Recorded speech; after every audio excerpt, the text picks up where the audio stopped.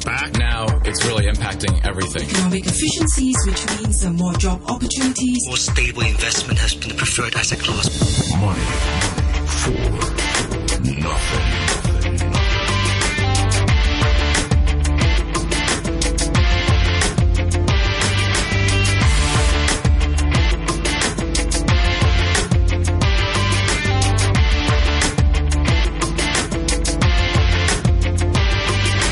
Good morning and welcome to Money for Nothing with me, Renita Malhotra Hora. The Shanghai Composite Index breaks above 5,000 to a new 7-year high. The SFC's top market enforcement official departs to head the UK's financial watchdog, and Deutsche Bank chiefs Jürgen Fitschen and Anshu Jain resign early and will be replaced by former UBS CFO John Cryan. Well, Asian markets opened this morning with the latest economic data from the U.S. showing that job creation has exceeded estimates. Our international economics correspondent Barry Wood will give us his insight on the numbers. We'll also talk to the Toronto Region Board of Trade's CEO Janet De Silva. That's about trade relations between Hong Kong and Canada. And our final guest, Kenrick Chung of Convoy Financial Services, will talk to us about MPFs in Hong Kong. Alex Wong of Ample Capital, our regular Monday co-host, is back with us today. Good morning, Alex. Good morning, Renita. So, Alex, Mark Stewart departs the SFC for the British Financial Conduct Authority. Is this a huge loss for Hong Kong? Oh, yeah. Greener gas in the UK, probably. I think in the meantime, we are in a era of change in Hong Kong because we had been mixing up with China. So this is a very critical time. So this is not. Of course make this a little bit bigger, I think, than usual. Yeah, absolutely. The SFC. Its head of enforcement, Mark Stewart, has clocked up several high-profile victories, including the first criminal prosecution for insider trading. I think that was in 2009, and the first forced liquidation of a listed company for fraud in February. And most recently, of course, the SFC has intervened to investigate the unusual movements in the share prices of Hanergy Thin Film Power. So, any ideas as to who is going to replace him, or, how they're going to basically tighten up the panel so that they still have the ability to police the markets? No, I don't have inside information in the FFC, of course.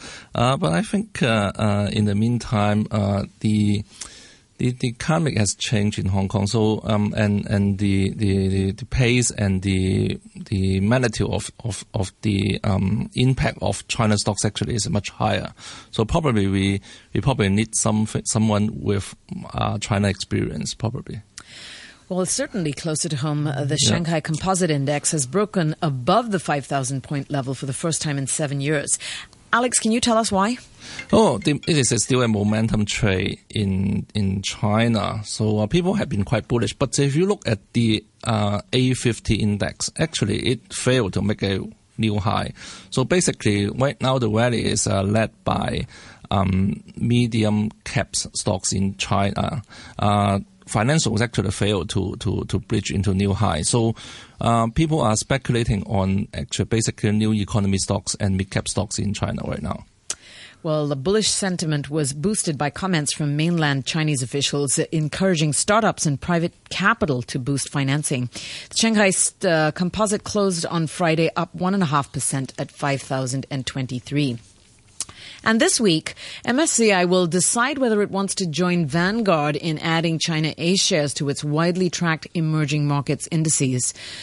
Bloomberg's ETF analyst Eric Balkunas discusses the significance of Vanguard's move. Emerging markets had been starting to become a little more correlated with the U.S. market, but now you got A shares in there and you got small caps. It's going to have a little more correlation benefit and diversification benefit. So basically, if you're an owner of a Vanguard emerging markets fund, which has $70 billion, the index fund and the ETF combined, A shares will start to trickle in probably the end of the year through the next 12 months and will end up at about a 5% weighting, which is equal to about $3.5 billion. Over the next several years, it should go up to 20%. That's how big the A-share market is, $4 trillion. U.S. jobs creation smashes forecasts.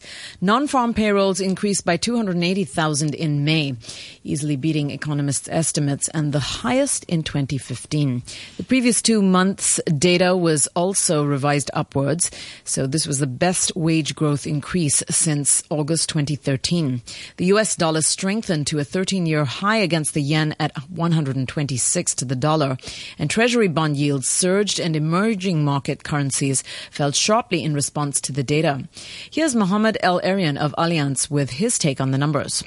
This report said, you know what, the economy is strengthening, we are bouncing back, and the Fed is likely to hike this year. So for that, it was a clear message, higher yields. The equity market is torn because people realize that central banks have been the market's best friend, and they would like the Fed to remain ultra loose, so they worry about the hiking message in today's number, but at the same time, they look and say, you know what, we like the fact that fundamentals are getting better. So the equity market is in this tug of war, whereas the bond market sees clearly that the two things are aligned.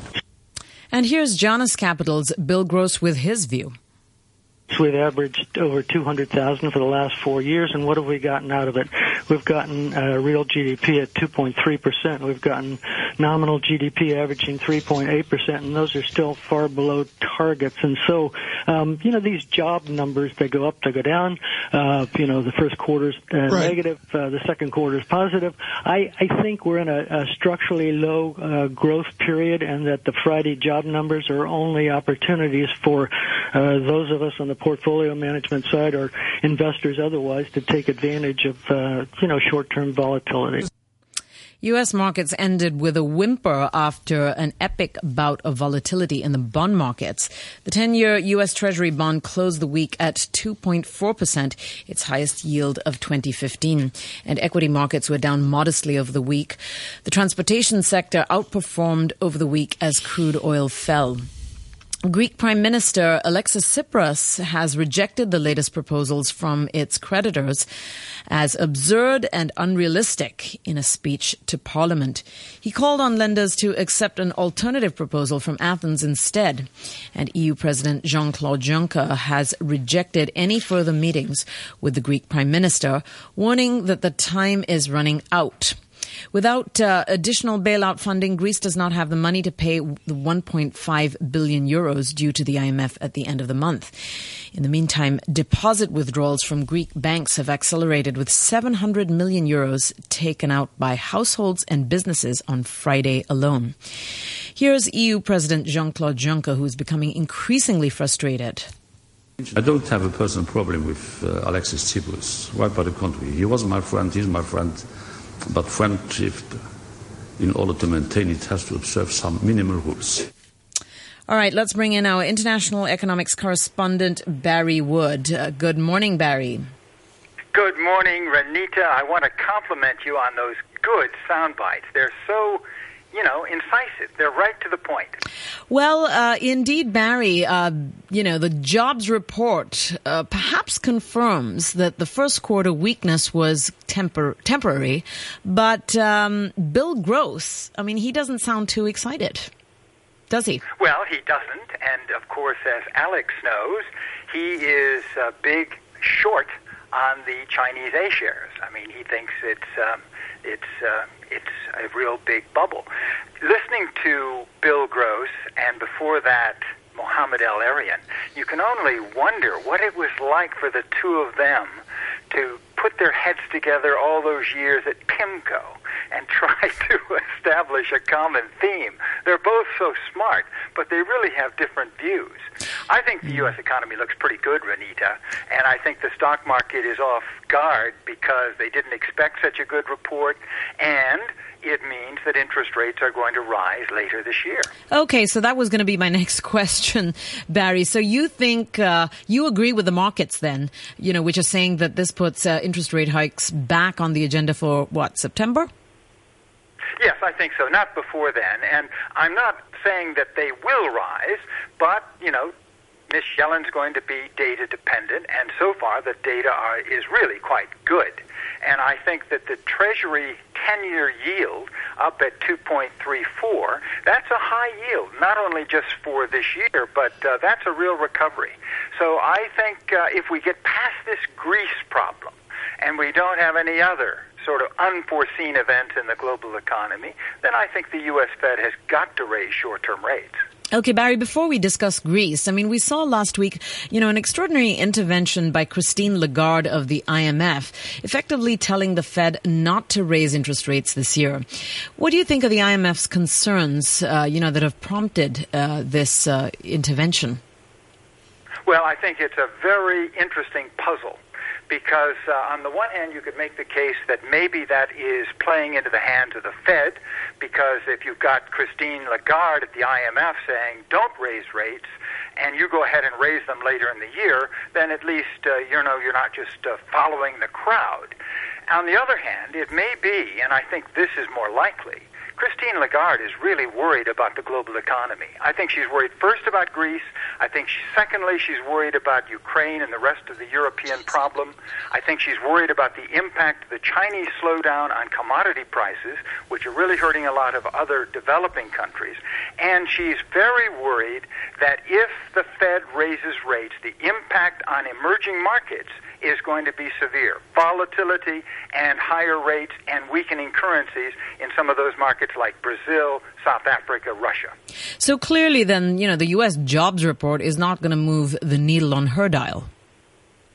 I don't think so. I mean, I think that Ms. Lagarde, who's so respected, is first of all having trouble because of the Greek problem and the way that she made a wrong guess on what was going to happen in the next 24 hours. And secondly, I think she really feels under pressure from her shareholders. We have to remember that the IMF is owned by 190 countries, and it's not as if this Greek program is popular. Many countries, like Brazil, say, why are you lending so much money to Greece and ignoring the rest of the world? So Ms. Lagarde has got a very difficult task, and I think she wanted to get out front saying, look, it's still delicate. 8 years after Lehman, it's still delicate. So how do you think that Janet Yellen and the Fed feels about all of this? Well, I think the Fed is wanting to be very cautious. I think Jack Lew, the Treasury Secretary, is worried as well about the global economy. He's been very explicit about the danger of some kind of misstep, unintended misstep by the creditors or the Greeks on the debt problem there. I think that Lew is worried about volatility in markets. I think Ms. Yellen is probably calm. I think by temperament she is. I think she's got a board that is worried about the slowdown in the first quarter. I think that they're data dependent and they will just carry on. They'd like some help on the fiscal front and they're not getting it. Okay, Barry, coming to Greece, negotiations between Greece and its creditors certainly seem to have broken down. Is a Grexit finally on the cards? Well, it's certainly rising to that level because the past week has really been quite dramatic. You had Tsipras, the prime minister, meeting Juncker in Brussels. You had the major creditors meeting in Berlin 2 days earlier, agreeing on a package they presented. And then you had Tsipras going back to the Greek parliament and denouncing in very forthright, explicit terms this agreement that was handed to him. He had also told Juncker and Lagarde he'd have a plan within 24 hours. The plan has still not appeared. So he didn't get to wreck, if I can be unkind, the summit that Angela Merkel is hosting right now in southern Germany, but he's on his back foot. Greece has got to do something. They need to present a plan. They need to somehow get this money released, which means more austerity, so that they can pay back the IMF by the end of the month. Well, time is definitely running out. All right, Barry, thank you so much for joining us this morning. That's Barry Wood, our international economics correspondent on the phone from Washington, D.C. Let's take a quick look at the numbers now. The Nikkei is up 0.4% to 20,537, and Seoul's Kospi is down 0.04% to 2,067. In currencies, €1 is currently valued at 1.11 US dollars. The US dollar dollar is trading at 125.59 yen, and 1 pound sterling buys you 11 Hong Kong dollars and 83 cents. We also have a quick announcement now from the Transport Department, which says that lane number 3 and 4 of the Tolo Highway, Kowloon, bound near Tai Po Khao, which was closed due to traffic accidents, are now reopened to all traffic. The Electoral Affairs Commission is consulting the public on the provisional recommendations on the boundaries and names of geographical constituencies for the 2016 Legislative Council election. You're invited to submit your views on the proposals by June 19th or attend the public forum on June 11th. The provisional recommendations can be viewed at the Commission's website, www.eac.gov.hk, district offices and other specified locations. For inquiries, please call 2827 1269.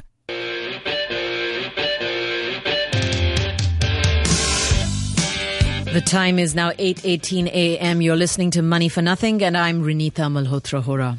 Well, Canada's exports to Hong Kong are up 35% in the first 2 months of this year. The Toronto Board of Trade is launching a 3-year trade accelerator program to get more Toronto area companies involved in exports. We're now joined on the phone by Toronto Region Board of Trade's CEO, Janet De Silva. Good morning, Janet. Good morning, Renita. So, Janet, can you tell us how important the Hong Kong market is for Canadian exports?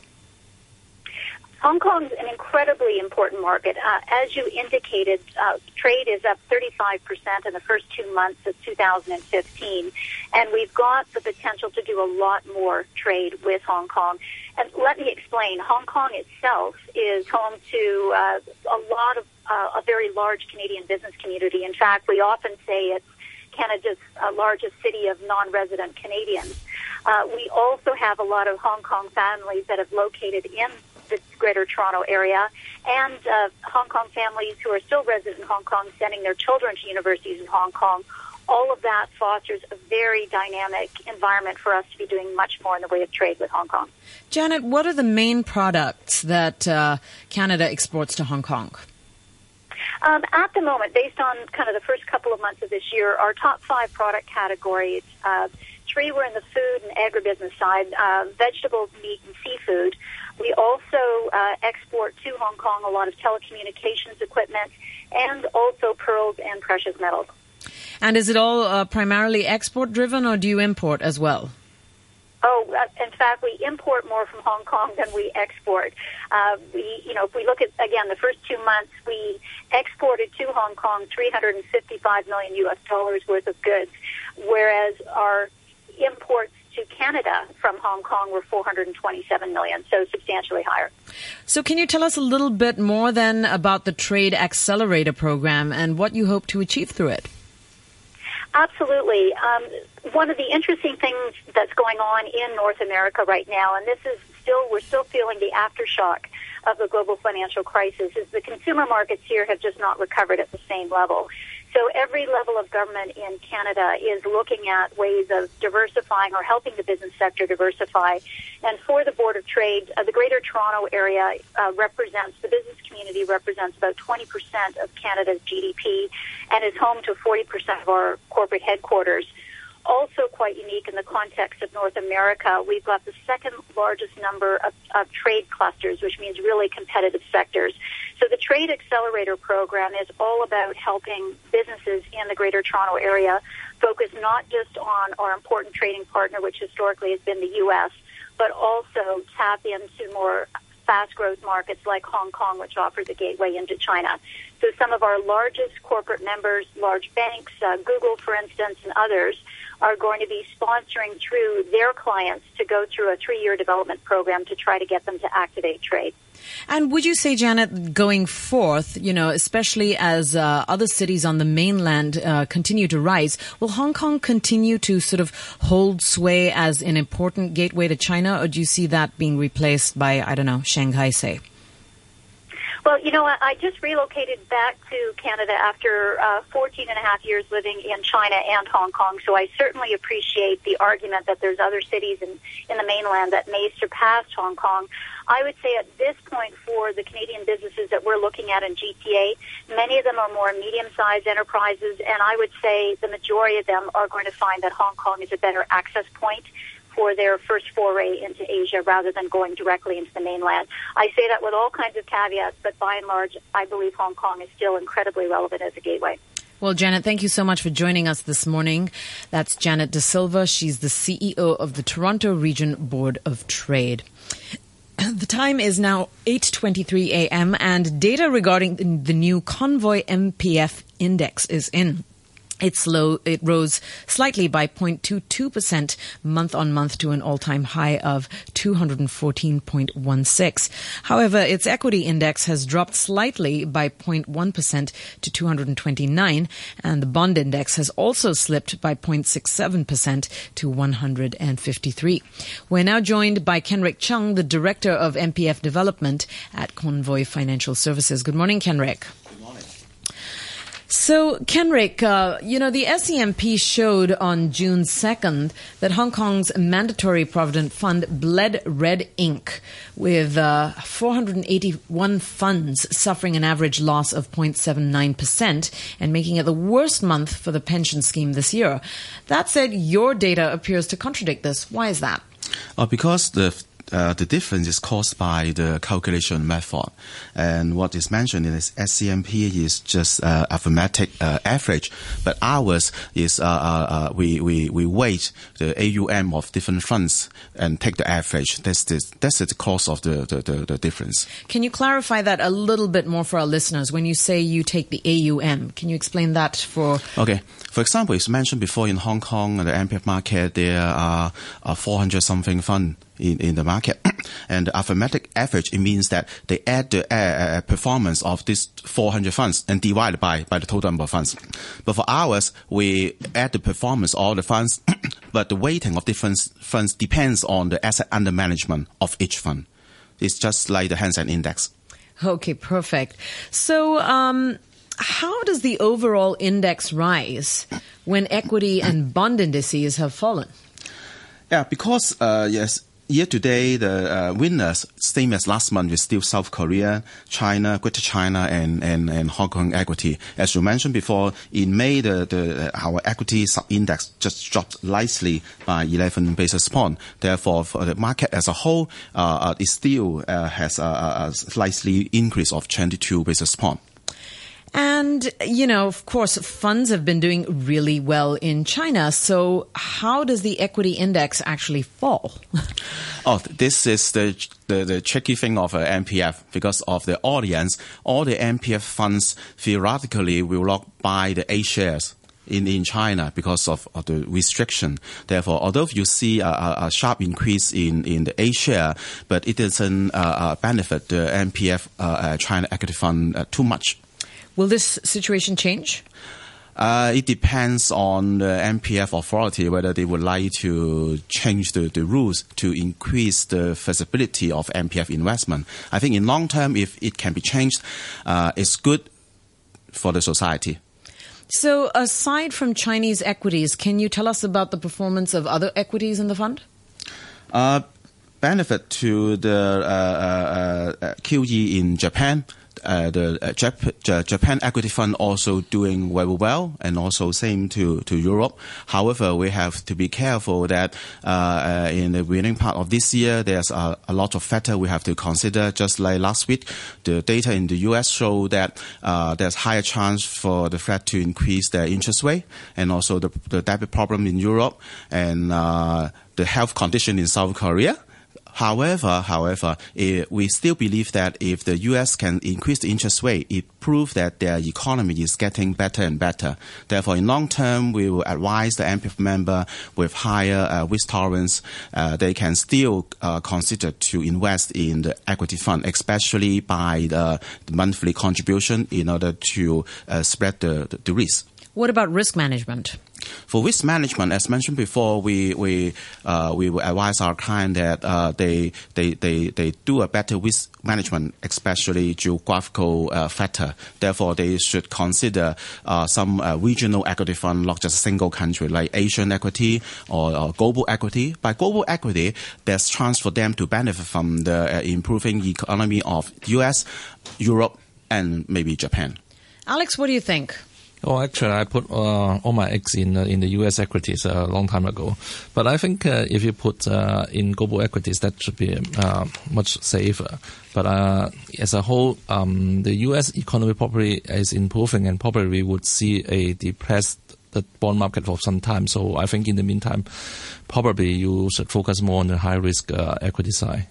All right. Kenrick, thank you so much for joining us this morning. That's Kenrick Chung, and he is the Director of MPF Business at Convoy Financial Services. Well, Alex, we've got an important decision from the MSCI this week about the inclusion of A-shares in its emerging markets series. What are your expectations, and how do you think that mainland Chinese markets will respond? Oh, I think this is either a 0% or 5% decision. So at a maximum, probably they would just put a 5% mark on the weighting.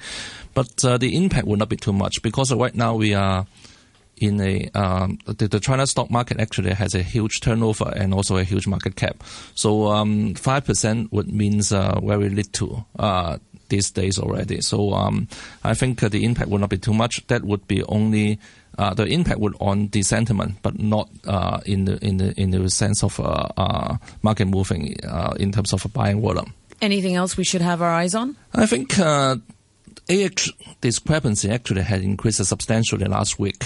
That is technically because of the resuffering in the HA index in Hong Kong. So this week, actually, Hong Kong would present a better value to speculators. So probably we would see some picking up in Hong Kong. And the strong U.S. data actually should be okay, even though we are expecting an increase in rates this year. Because the U.S. market actually had been holding quite well after the data. And I think people probably would still focus more on China, and that should be fine in the meantime. All right, Alex, thank you so much for joining us this morning. That's our regular Monday guest host, Alex Wong of Ample Capital. All right, let's take a quick look at the numbers before we wrap up the show. The Nikkei is up 0.33% to 20,529, and Seoul's Kospi is down 0.3% to 2,060. Gold currently stands at $1,171 per ounce, and Brent crude oil at $62.88. This is Money for Nothing, and I'm Renita Malhotra Hora, wrapping up this morning. A quick look at the weather forecast before we depart. Today will be mainly fine and hot, apart from some isolated showers. The maximum temperature in the urban areas will be around 32 degrees and a couple of degrees higher in the New Territories. Temperature right now is 29 degrees Celsius, and the relative humidity is 79%. Time for the half-hour news summary with Samantha Butler. Health officials in South Korea say another 23 cases of Middle East Respiratory Syndrome, or MERS, has been diagnosed in the country.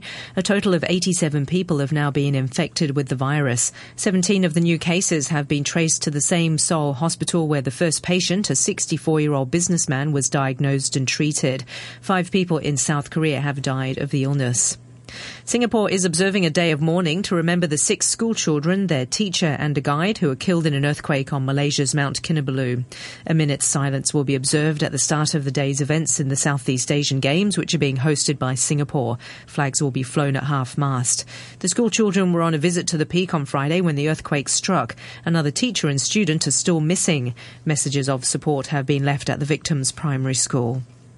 Turkey's governing party, the AKP, has lost its parliamentary majority for the first time in 13 years. The result is being seen as a blow to President Recep Tayyip Erdogan and his plan to change the constitution to extend his powers. But with 41% of the vote, Prime Minister Ahmed Davutoglu said everyone should acknowledge the AKP won the election.